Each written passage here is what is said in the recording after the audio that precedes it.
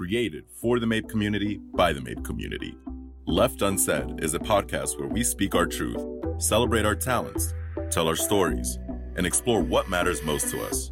It's time to leave everything on the table and make sure nothing is left unsaid.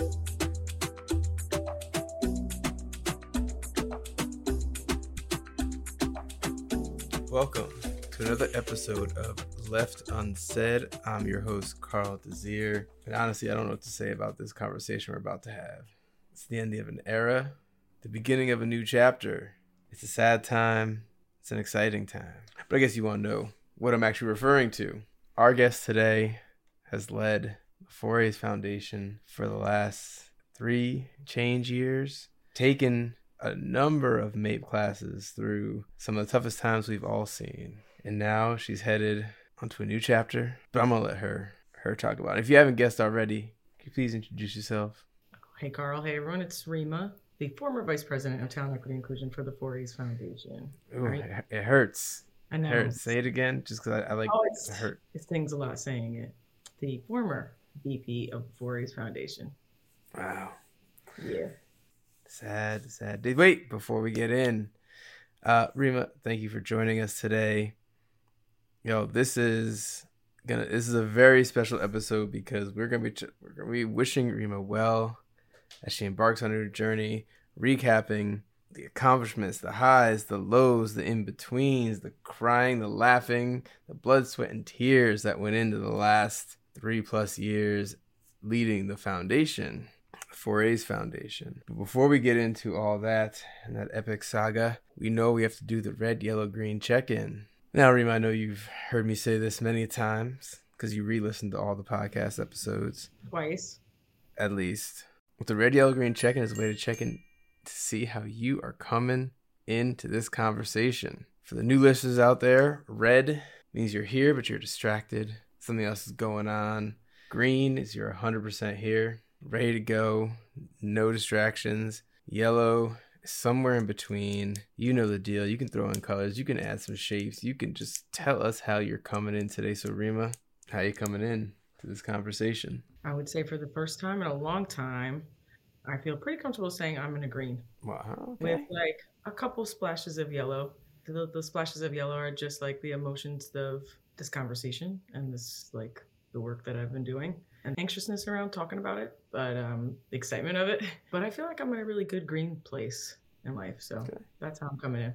All right. Well, welcome. Green, splashes of yellow. Mm-hmm. Going to have a good conversation. Where do we begin? It seems like only yesterday you started at the 4A's in the events team. 2017. So actually, you know what? Let's do this. Let's start it off like we start with our Mapers. Okay. Tell us how you got your journey to the 4A's, then the 4A's Foundation, running all their initiatives. Okay. Well, I didn't start in advertising. I'll tell you that. Okay.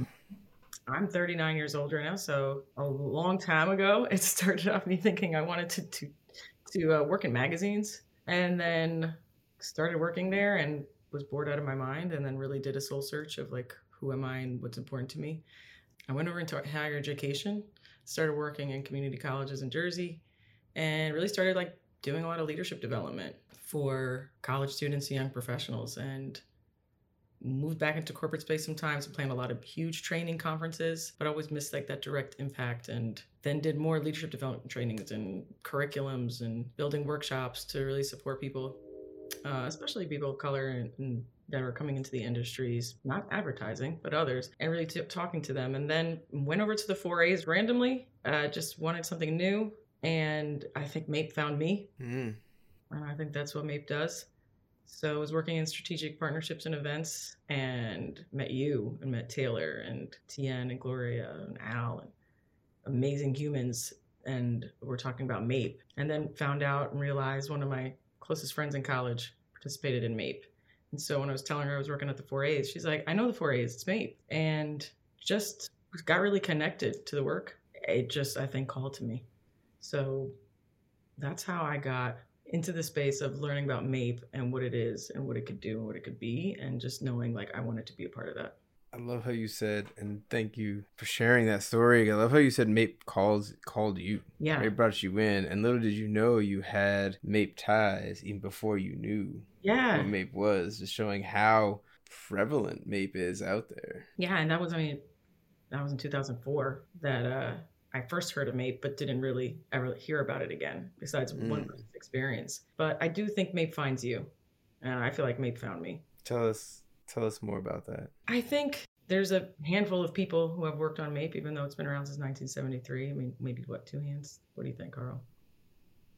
You're one of them. Well, there's been, yes, a few hands, but not a lot. Yeah, and I think, MAPE has this evolution, and it knows what it needs to go to the next place, and it finds the person for that. And I think every single person who I've met that's run MAPE brought something special to it, and I think it's just like it calls to you. It's one of those things, I don't know how to explain it, but I feel like if you know what I'm saying, you know what I'm saying. I know what you're saying. Haven't been there, haven't seen a few iterations of folks running MAPE, and I've told you this before, it needed someone who could really help folks through a very difficult time, help them heal, learn, grow, all at the same time and hold together. And having run it before you, I knew I could have done that. So you're absolutely right. Calls folks at the right time. It finds them and says, this is your time. Yeah. It's amazing how it does that. Yeah, it changes you. Yeah. And you hear the stories all the time when you're getting to meet a MAPER after MAPER and hearing amazing human stories, but it changes you at the exact same time. And I'm forever grateful for that. I know you know what I'm talking about, and I've talked to anyone who's run MAPE has that same feeling. So yeah, like I said, splashes of yellow are pretty strong. It's an emotional combo, but it's also a really happy one. Yeah. Okay. So you were running MAPE for what, 3 years? 3 years. Right? 3 years. Who's your favorite MAPER? Number one, without a doubt. Hey, I'm just kidding. You cannot do that. We'll save that one for a little bit later. All right, then you have to answer it too. Oh. Yeah. No. About that. Yeah. No, see, that's why I'm the host. Ah, okay. I ask the questions. Right. I don't get questions asked of me. Okay. That's how it works. Yeah, I'm not answering that one. But there's just too many to count. Okay. All right. Okay. So MAPE finds you. MAPE finds me. Here at, well, let me ask you this. What was it like? Because I feel like having run it, I know you, in that role, you talk to agencies, you talk to MAPERs, you talk to people in different positions at agencies. What are some of your biggest learnings from running the oldest and largest pipeline program for ethnically diverse and racially diverse folks in advertising? So much. I learned so much in this role, in this space. I learned about the industry. I'll tell you a couple of things I learned. I'll be real in a lot of different ways. I learned MAPE is not the answer for everything. I learned MAPE is a movement, and a lot of really amazing, brilliant human beings in that movement. I've learned there's so much that's been done and so much more to do. And I learned there's a lot of people that really care and a lot of people who really don't. It's been quite a journey, I'm going to be honest. The biggest thing I've learned is the impact that MAPE has had on the community, but what the community has had on the industry. And it's just amazing. It's really brilliant people who have a lot of great stories and are really some of the best humans you'll meet. So it changes you at the same time as you're changing the industry. Does that make sense? Resonates with me. I mean, are you looking for something more specific? Because I'm just looking for whatever answer you give, because that's your answer. Yeah, because I feel like we're about to go deeper. No. I'm ready for it. No, I don't know. The next question I had, because you mentioned stories, and it got me thinking, of your 3 years, what's one of the most memorable stories from each year? Oh my goodness. Okay. 2019, I came in at the end of 2018, and let's see.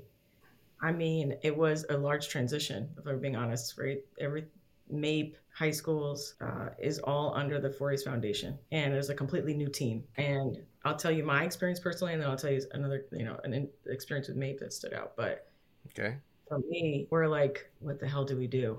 I have a team of people who really care and are really down for it, and we just are trying to figure it out. And like I said, MAPE had the right people at the right time.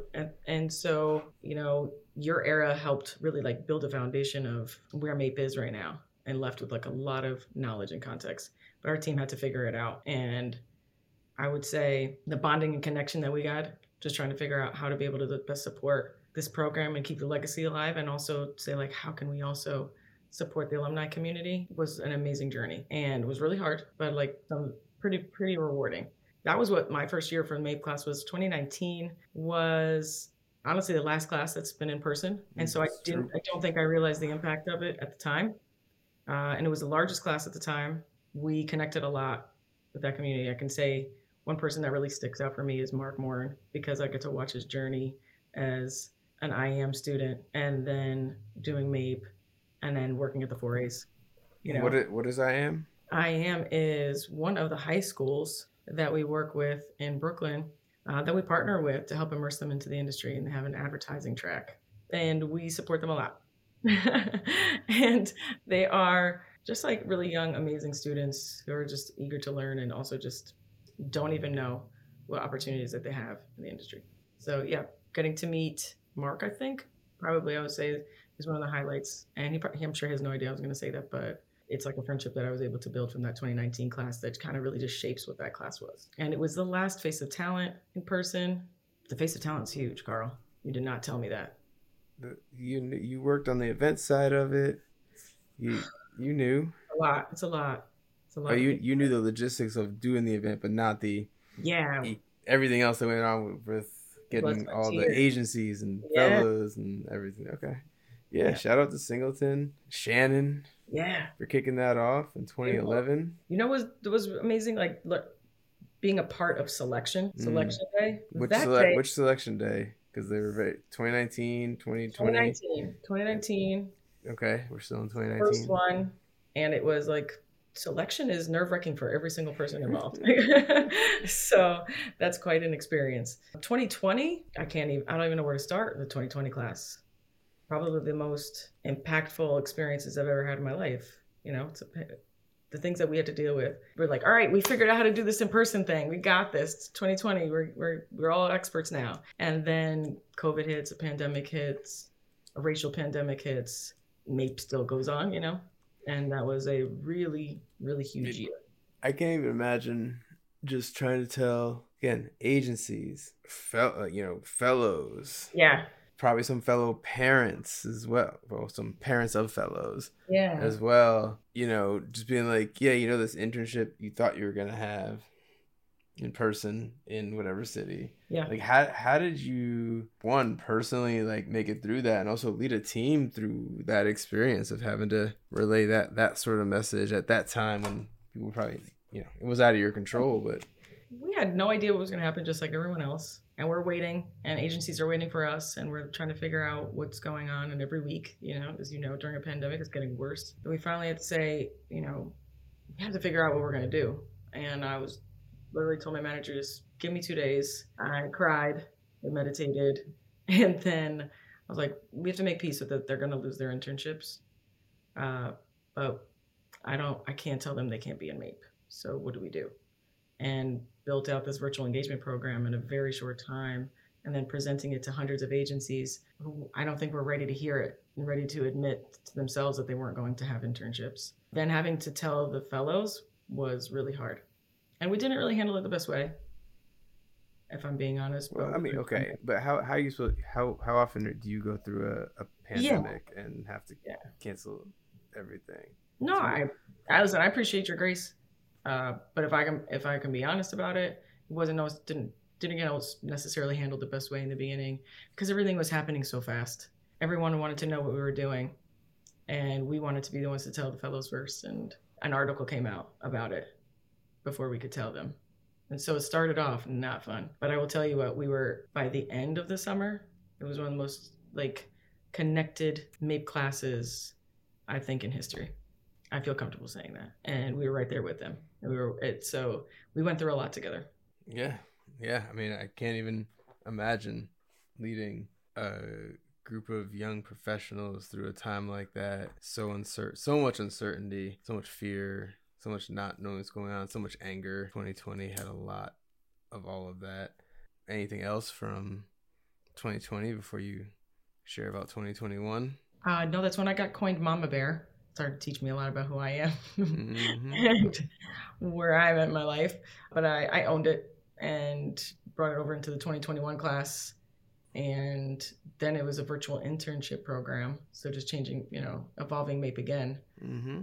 And lots of, amazing humans again. Largest class, like 460 Again. plus again.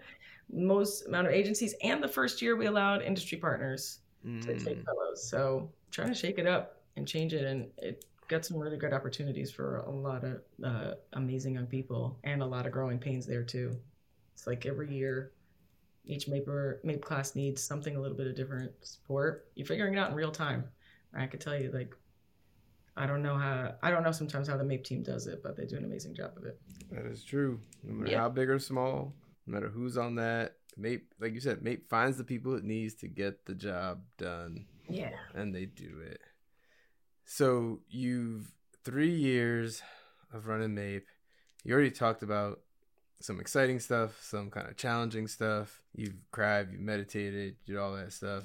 Yeah. If you look back, what, besides if you take out the having to tell the agencies and the fellows that there's going to be no internship, what was one of the most challenging instances for you, and how did you make it through that?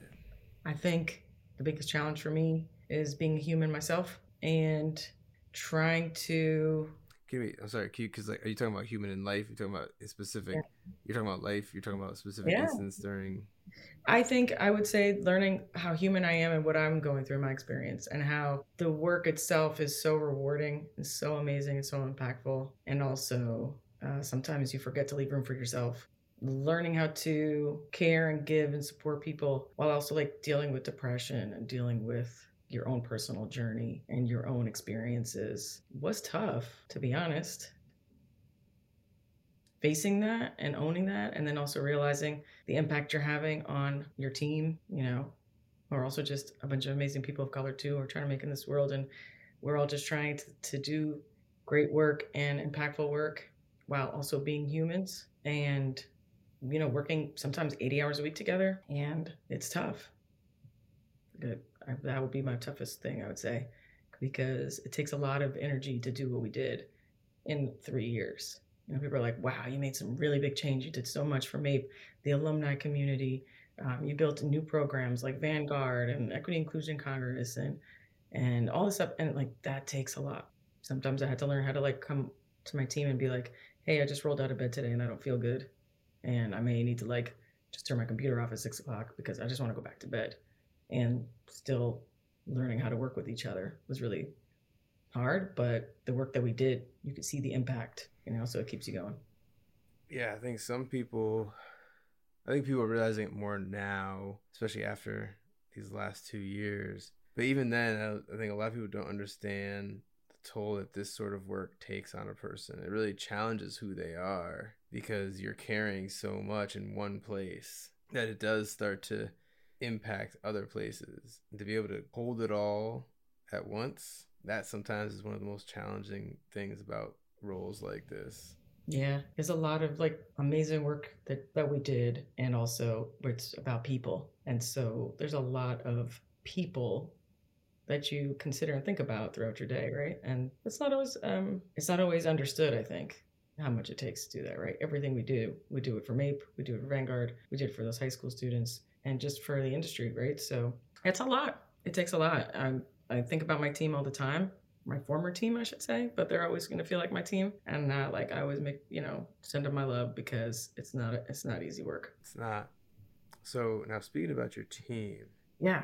When you're sending them love, do you have like a favorite that you send more love to than others? You are just trying to get me in trouble. That's what you're doing?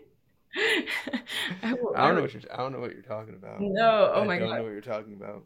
Yeah, this can sound as mushy as you want it to sound, but like every single person on the team has their own dynamic energy, and we all gave each other space to exist. And so there's a lot of different energies, a lot of great intentions and big hearts, and it manifests differently. And sometimes we got on each other's nerves, but mostly we just loved each other. And it's every single person, I think, had a space to be them and to be flawed to be great, So I don't have a favorite, but I still stay in touch with them all. I'm really curious, like having led a team through such difficult times, what did you notice about yourself as like a people manager that really kind of showed up more so than maybe other times? Yeah.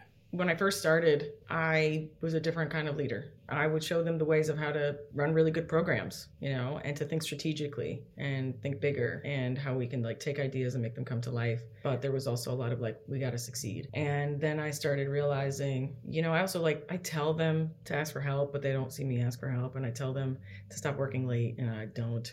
I tell them not to work on weekends, to take the PTO, and I'm not doing that. And I started seeing a bunch of really amazing women at the time. The team's grown, but at the time we're just like, they're looking at me and they want to become a VP and become an SVP and become higher in the future. And I am not showing them the way. I am showing them the way how to do this and burn out. And I got shingles one year. You remember that? I do, because I was alive in the Middle Ages when a lot of people. I got shingles in 2019, right before the Face of Talent. No, they do. Stress related. That's why. Absolutely. And I was not showing them what I think now, what I value as important. And so that's when I started being honest and vulnerable about what my experience was. And I noticed my evolution of leadership. When I would talk to the 2020 class, sometimes I would give them 2 hours of space in the evenings after we just had trainings and labs, and they were upset about, they were going through things. Yeah. And people criticized and told me I was doing too much. And I'm like, well, if I don't give them space, who will? And I started understanding my own leadership and leading through vulnerability, learning how to make space for myself and take the time to understand my team, and that they're all completely different people and have completely different needs. I would say when I started just owning that I was a hot mess, I feel like I became a better leader. You stepped into a very vulnerable place personally about yourself. And also what I love is like, had that recognition of like, I have to, like, a way to lead is just by example. Yeah. If I show up, if I tell you one thing and I do another, you're going to follow what I do.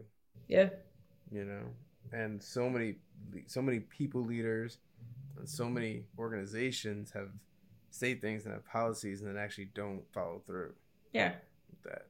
So true. And also I'm over here advocating for them when they're not in the room, and I'm not advocating for myself. That was a big lesson for me too. Like, no, I need to advocate for myself and what I deserve here as well, and for them in the room as well. So leading by example also showed me like, what kind of person do I want to be? Because I can like tell somebody to go be a good person, but if I'm not doing what the things I think, would have a better work-life balance, then why am I telling anybody else to do it? Or if I can't advocate for myself, how can I go encourage any MAPER to go do that themselves too? So it allowed me to see like, who do I want to be as a human being? And if I want more people in the world to advocate for themselves, I got to learn how to do it myself. So it's been a very healing experience. It seems like you healed MAPE and MAPE healed you. Yeah, that's perfectly said. Perfectly said. I transformed MAPE and MAPE transformed me every single time. So it must also be, we just talked a lot about being a people leader. It must be an impactful experience to be a leader in an industry as well, with so much, influence and advice to be given, and people turn to you to say like, hey, what's going on? Because you're leading the MAPERS, the MAPE team. And not coming from this industry, what was one of the kind of hurdles you had to overcome, coming from a different industry, but then being looked at as a leader in one very quickly? The first thing I had to overcome was this thought that you have to be from the industry to understand the industry and to make change in the industry. And that was a very common thing I heard. Well, she doesn't know the industry. And then I started realizing like how deep that went in the advertising industry.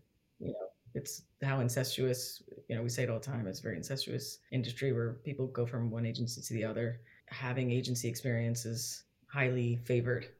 And it goes a little deeper where it's like sometimes you have to have experience in that industry if you're hopping from agency to agency. True. Right? So like you only work on healthcare because we want people who work on healthcare to continue to work on healthcare. People who work on automotive continue to work on automotive. But so it goes like there are levels to it. Yeah, and I saw that I didn't understand it, but it seemed really important to people. All it did is really help shape me to say, how do I be intentional with this? And what do I want to do in my first 30, 60, 90 days? And what I want to do about 6 months to just understand.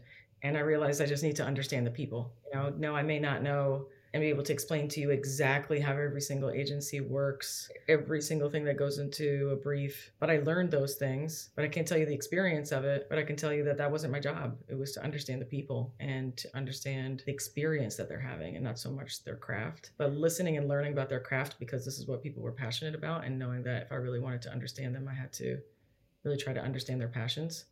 So I just got to know people, and then I learned about the industry. I think it's an amazing point.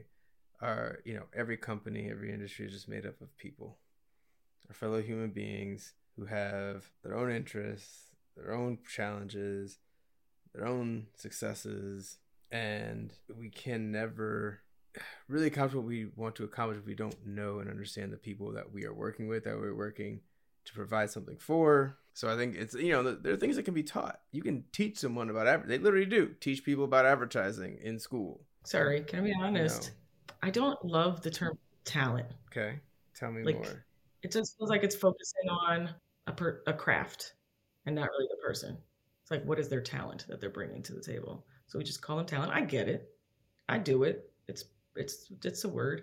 I mean, it's so like minimizes person to just their craft or what they are, and that's what I think sometimes we focus on. People are really good at their craft and they keep moving up because they're good at the craft, but they're actually they're people. There's a lot to them. That's what really impacts the industry a lot, and it's impacting the way the industry is going to go. But I just feel like we just call it talent, and it just dehumanizes sometimes the people. That's how I experience it. I mean, you make a good point. Talent is a skill set that you can acquire. It's not the person that is there. Right? Yeah.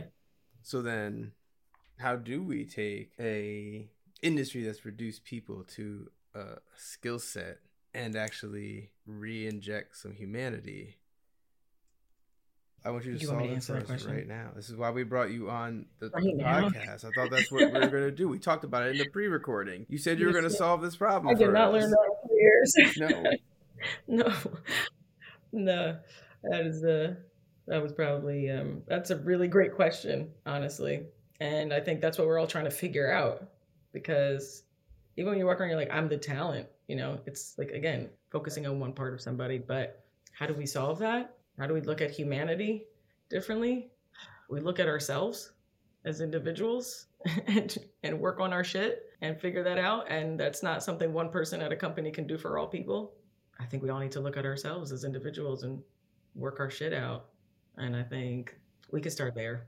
That's my answer. How you gonna come in and say, "Oh, I don't have the answer to solve all of it," and you give us the answer? You show us the path to get there. Absolutely. I think everybody from the CEO to every single person that's in an organization needs to look at themselves. I think sometimes that's what really stops people from making change, and especially in diversity, equity, and inclusion. I'll tell you that. I couldn't agree more. So you got the answer. Yeah. You tell me how. I mean, it's not an easy answer. It's not an easy thing to do, but a lot of people are scared to look themselves in the mirror. Yeah, and I get it. It's hard. It's hard, but you have to. And I think especially as a leader, you have to, and especially as a person who one day wants to lead. It's like, what kind of leader do you want to be? I think a lot of times we just lead through our fears. And that's what I see a lot, especially around anything that requires talking about equity and inclusivity. So that's my answer. You don't sound too sure about it. I don't feel like... What's happening to make you not be so sure of your answer? Oh, no, I'm sure about it. I sometimes think people want a more specific playbook. Like step 1, do this. Step 2, do that. I don't think that exists, because if you look within yourself, everyone's journey is different, and so there's a different step 1 for everybody. So that's why I just think it's hard in this industry to make some change, because everyone's looking for something to just make sense for everybody, and that's not how it works. So why you're not sure of your answer? Because of other people? Oh no, I'm sure of my answer. I'm not sure. Might not be the answer people want. Okay. I didn't think we invited you on to give people what they want. I thought we invited you on to give people the realness. So what's your real answer? Look at yourself. Look at yourself every day, no matter who you are in this industry. And I think you'll get a lot of answers as to why there's not a lot of change. Sometimes we'd have conversations with a MAPER and they're having an experience, you hear the same type of stories that are really dismissive of their experience. And I think a lot of times I look at like a CEO and they're like, want to be inclined to maybe believe the manager and things like that. And I've had conversations where I'm like, you see yourself in this manager. And that's why you're having a hard time understanding this Mape Fellows experience, because you see yourself in the manager and not necessarily in the Mape Fellow. So this is more about you than it really is about the manager or the fellow. Sometimes I think we need to look inside and be like, what are you afraid of? Are you afraid that because you see yourself in that manager that might look like you, that if you can acknowledge that there's something that they could work on or that they might have done to impact another person's experience, you may be admitting that you could be like that too. And I think I've seen that a lot in this industry. I think that requires people to look within and really understand, is this about you or is this about actually what's happening in the industry? I don't think anybody can get past themselves. Does that make sense? It made sense to me. I'm sure it made sense to a lot more people out there too. Because like we're talking about leadership, and there's so many ways to be a leader, not just a people leader, not just a hierarchy leader. That definition of leader is so broad. So I think I love it because this stuff really does relate to everybody, no matter where you are, no matter what company, industry, what level. Like you can never stop that practice of looking yourself in the mirror and really questioning what is going on. Okay, I want to switch gears a little bit. Let's do it. I want to talk about, the experience of, moving on from the wonderful team you built, the fellows. We also know you can never really escape Mape. Is like it keeps you. If I'm not living proof of that right now, doing this podcast, where this is what it is, because it, like the experience of having to like almost like you're on top of the world here. Mape, you brought Mape through a bunch of stuff. You're doing well over the foundation overall, and something said it's time to say goodbye. Yeah. What was that moment for you? What was that? There's a moment where that you did your part, and that if you want Mape, the foundation. I mean, we talked a lot about Mape today, but the foundation as a whole. Yeah, it's the whole thing. It's like it needs its new leader, and it needs the next era, and it's like time for the next evolution. And I gave my part. I gave a lot to it. It gave a lot back to me, and I knew it was time for something new, and I knew it was time for me too. Because if we're not challenging each other and transforming each other, it's best to be able to say like what we had was great, and it's time to move forward. And I felt like that. I always told myself I would never leave unless it was something where it felt like the right time and the right opportunity. And I'd spent a lot of time this year saying, what does the foundation need to not need me? And it does. The foundation doesn't need me now. It's amazing. Carl, when you were the vice president, there was how many people on your team? 3, including me. 3? Right. There's 11 now. I mean, it's amazing, and there's still a lot of work to be done. They probably could use another 10 people, but it's evolved, right? It's evolved. Oh, the Vanguard program is amazing. The high schools continue to do really amazing work. The impact, the alumni, the work we're doing with the alumni and for the alumni just continues to grow, and they're good. They're good. And so I knew that, and I was ready for a new opportunity, a new challenge, and wanting to take what I learned and continue to make impact in a different way. And here I am. It's sad. And it was sad. Sad. It was sad. Telling my team, sharing it with the Mapers and agencies that I've worked with for 5 years. It was sad, but it was also really exciting, and I got a lot of support. It's like the best way to leave if you're gonna go. If you're gonna go, the best way to leave is on top. I guess so. What was the most touching note you got on your way out?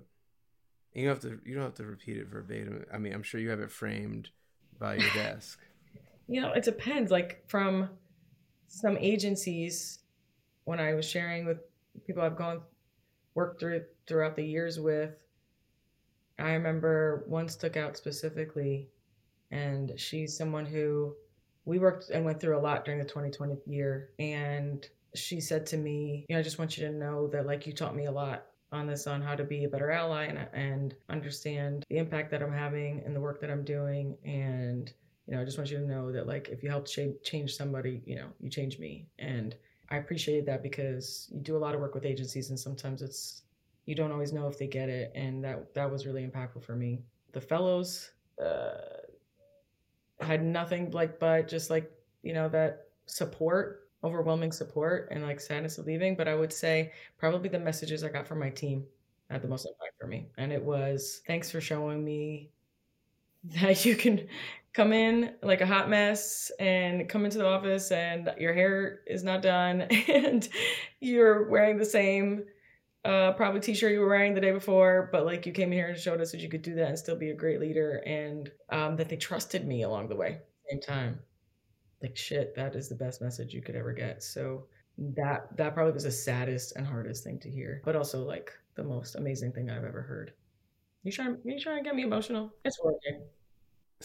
No, not at all. But it sounds like, you've really touched a lot of people in different ways and really had an impact in their lives and careers. And I also started off with a really great support system, and I got to shout everyone out that when I was taking this role and when I was applying for it, there was a lot of imposter syndrome. There was a lot of like, there are people who know this work and have done this longer than me, who people have been in the industry. I kept thinking about what I don't know, talking to you and Taylor and Gloria, Tian and Al. I would definitely say you all like just answered every question I had and gave a lot of historical context. It was really helpful. And also just were like, you got this. And I think it is a lot easier to go with a support system and start something new. And so I learned the value of that. Because probably before that, I would just apply to something by myself and never told the person I was even applying until I got the job. Because it's like, you don't want to fail in front of people, and you don't want people to, you don't want to even act like you want something just in case you don't get it. And I was just like, fuck that. I need help. I don't know everything. Yours is new. And so I'm forever grateful for that and for the team that helped us put this together and do the work. So I feel really blessed. So it's not as sad when I really think about the entire experience. They're gonna kick ass without me now. It's gonna be so good. Yeah, honestly, you're right. I was holding them back. They're so good. They're amazing. You were just getting in the way anyway. Yeah, but it's a bottleneck. They are already. Yeah, I've met them a few times. They're gonna hold it down. You have since started a new position, and I think it's interesting, right? Coming off of something like VP of the 4A's Foundation, building that business and growing a team and just making so many amazing things happen. People could say like the world's your oyster. What are you going to do next? Where are you going to go? And it doesn't even matter where and what company you work for. First, I'm curious, like, as you were saying, my time is up here. What did you envision that kind of next move looking like at the time? I had no idea. I want to be honest with you. I was asked that all the time. What do you want to do? What do you want to be? Where do you want to go? What's your ultimate goal? And I have to be perfectly honest with you. I had no fucking clue ever. And it was upsetting me. And then I was getting job opportunities come my way because, I mean, anybody who's doing this work was, and still is. Yeah, that's true. In the last year. And I would entertain them to just like learn and understand what was going on. But they weren't the right fit. And they just weren't for me. And I felt like, okay, hey, universe, I obviously don't know what I want. And I obviously don't feel like I'm ready. So I need you to pause on all these bullshit ass, stupid interviews that are coming my way that are not alignment. And people would say, well, what do you want? I'm like, I don't know. I don't want this, but don't know what I do want. Then just focus on what was important to me, which was I want to leave and make sure the foundation's good. And then as I was doing that, I started getting a lot more confidence in who I was and realizing the impact that I was having because I was watching it. Took a step back from it a little bit, especially with my depression. I took a step back. My team really just showed me what we created. I started understanding my own worth. I still didn't know what I wanted to do. And I kind of just said, you know what? I don't know what I want to do, but I know I want something new and I want it to be challenging. And I want to be able to bring what I know to it and like learn from it. Whatever that is, like I hope it comes to me and I'll see how it is. And I decided to approach it that way instead of trying to really quantify it and be in control and like look for something specific. So I started just entertaining a lot of things that came my way. A lot of them were like head of DEI in a lot of different industries. And some of them were partnerships and some of them were programming, all like little different elements of what I do. What I did realize was like, I actually like doing all those things. I love running the foundation. I love running a business. I love building programs. I love creating partnerships. I love relationships. And I love doing work that impacts diversity, equity, and inclusion. And so I was like, I don't know what that looks like, but I would like it to have that. And that's what started coming towards me. And that's how MAPE gives back to you, is because a MAPE alum reached out to me about a role and connected me. I still wasn't even fully understanding the role, but I just knew it was the right one. I decided to take it. And you know my story into my current role, and it's it's one of those things where if you trust in yourself, as you know what's best for you and right for you, you trust that you got a good community behind you, and you trust in the universe filling in the rest, that right role could just pop into your inbox one day. And yeah, Judy Jackson told me one time. Who's Judy Jackson? Judy Jackson, one of the most amazing people ever, and really leads the diversity, equity, and inclusion initiatives over at WPP. No big deal. I met with her once, many times, but this one time we met. She was like, Rima, I had helped her put a breakfast together for all the WPP fellows during the Face of Talent 2019. It was like really, it was an idea she had in like the last hour, and we put it together, and she, thanked me, and she's like, just want you to know, like, especially in this industry, it's the relationships you have that are most important. Just keep being you, because you'll have good relationships and people will know that. And so I just like led with integrity, and I knew it was just going to take me where I would go. And honestly, I really realized you don't have to know everything, and you don't have to have a full plan, and you don't have to have everything laid out, because it's not going to fucking work anyway, and it's never going to happen the way you planned it to. So I just decided to stop worrying about it and just be like, you know what? I'm just going to keep leading and doing what I think is best, and I'm going to be human, and I'm going to fuck up some days, and I'm going to not feel good some days, and I'm going to, just blow up all my plans, and it's going to figure itself out. And it's like this faith that you have to have, even when nothing makes sense. And for me, luckily, I had that faith, and it started to make sense. That faith you talk about, it takes a strong person to have that faith in themselves, in a new space, one where you didn't come from the same industry. It's like, how do you even build that faith in yourself to go through? I stopped shaming myself. I realized I was being really hard on myself, and I was expecting to do everything, and that I was responsible for everything. And then I realized it's a whole lot of bullshit. I started listening to my own voice and realizing she sounds pretty bad, not sound very nice. I started just giving myself grace and just owning. It's really hard sometimes to own your mistakes, because sometimes we live in a world where mistakes are used against you, or they're used to make judgments and decisions about you, and so you don't always feel like you can make a mistake or be human. But then I just said fuck it, and I decided, if I don't even give myself grace, who will, right? So I stopped shaming myself. I tried to learn how to talk to myself better. And then I started realizing, actually, I'm not so bad. I was pretty good at this job. I was all right. And I did some good things, actually. If I would just shut up for a second in my overthinking, I will hear that I actually did some really impactful work. And I hear people tell me that. And I can't even hear it past my own negative thoughts. So I learned to let that go, and it left space for me to see myself differently. And then it's Rima, you don't always do the right thing. There's some darkness and there's some light, but you're also the type of person who figures it out and gets it done. And you're trying to do the best you can with the gifts that you have. So just keep doing that, and it always figures itself out. And so I just started learning to trust myself. And that was 5 minutes ago. It was probably really clicked. I probably clicked a few months ago. I'm not trying to act like I've known this for a long time.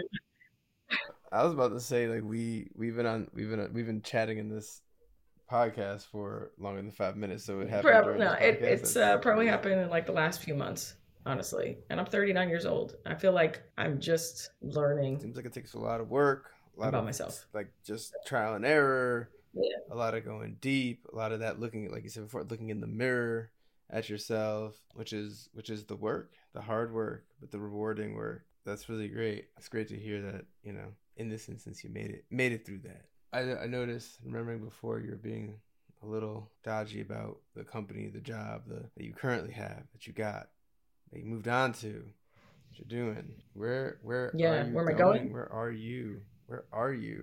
Where am I? I am. Yeah. Well, I have started a new role at Netflix. I don't know.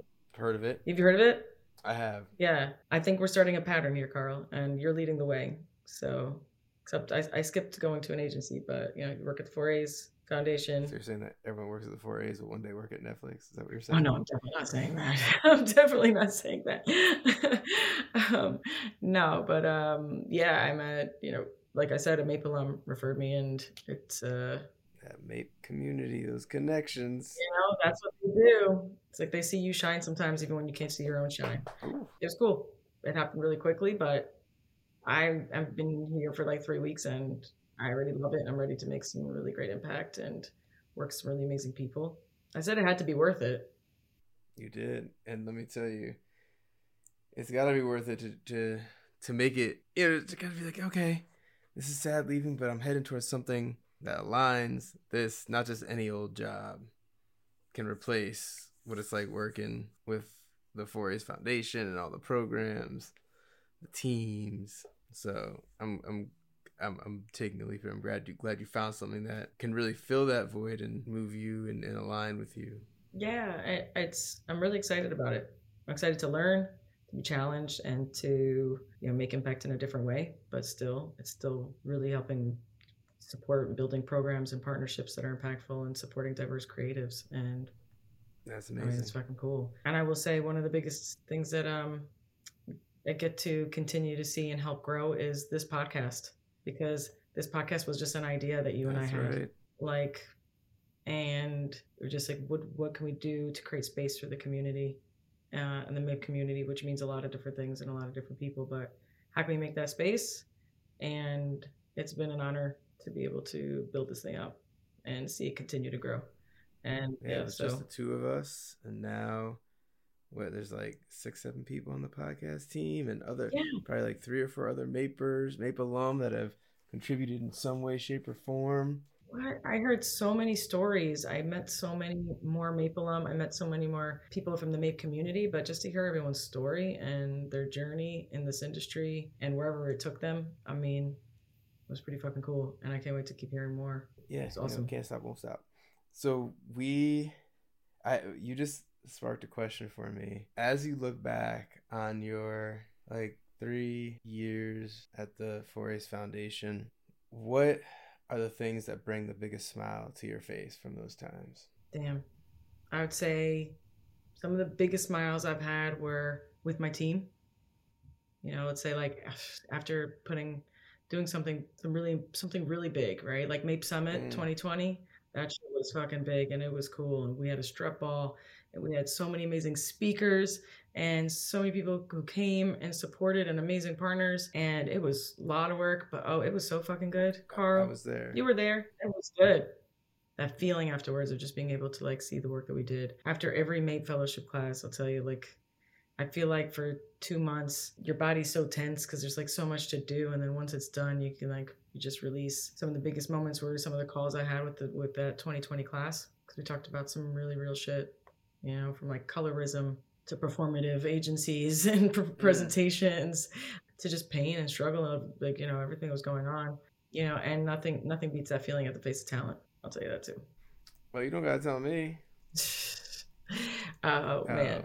Yeah, I'm sure there were lots of moments. So thank you for sharing those that you did. Listen, I know we could probably talk forever about all your experience, but you're a busy woman. Big job at Netflix. I got it.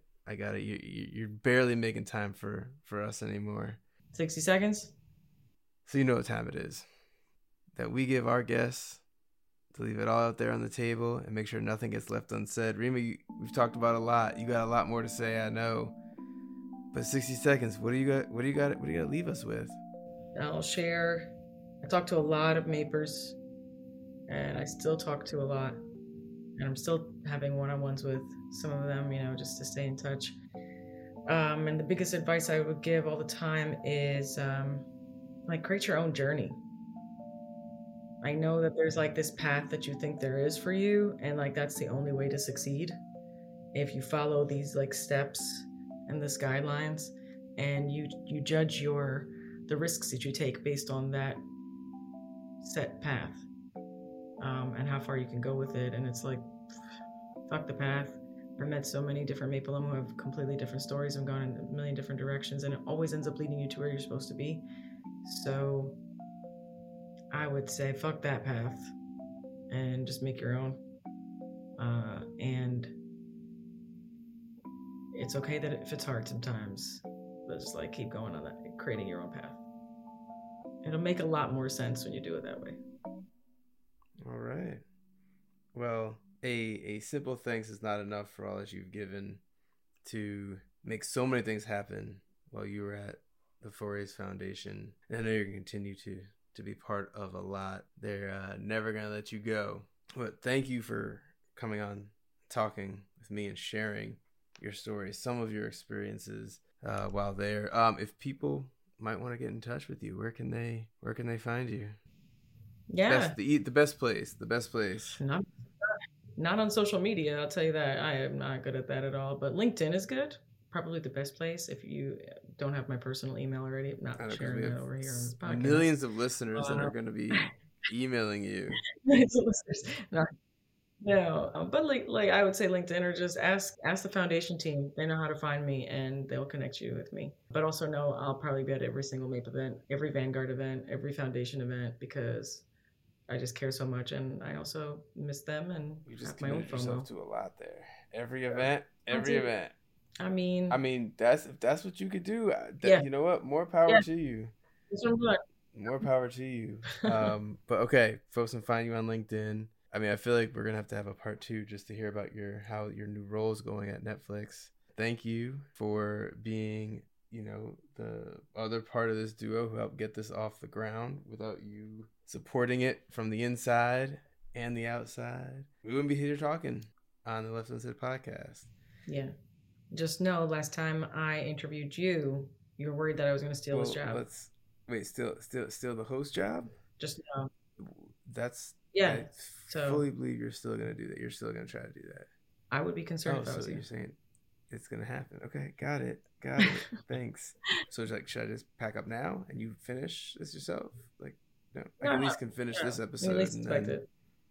Got it. All right. Because, we got all of 2022 to record. But I'll give you the logins and everything. Thank you to all the listeners.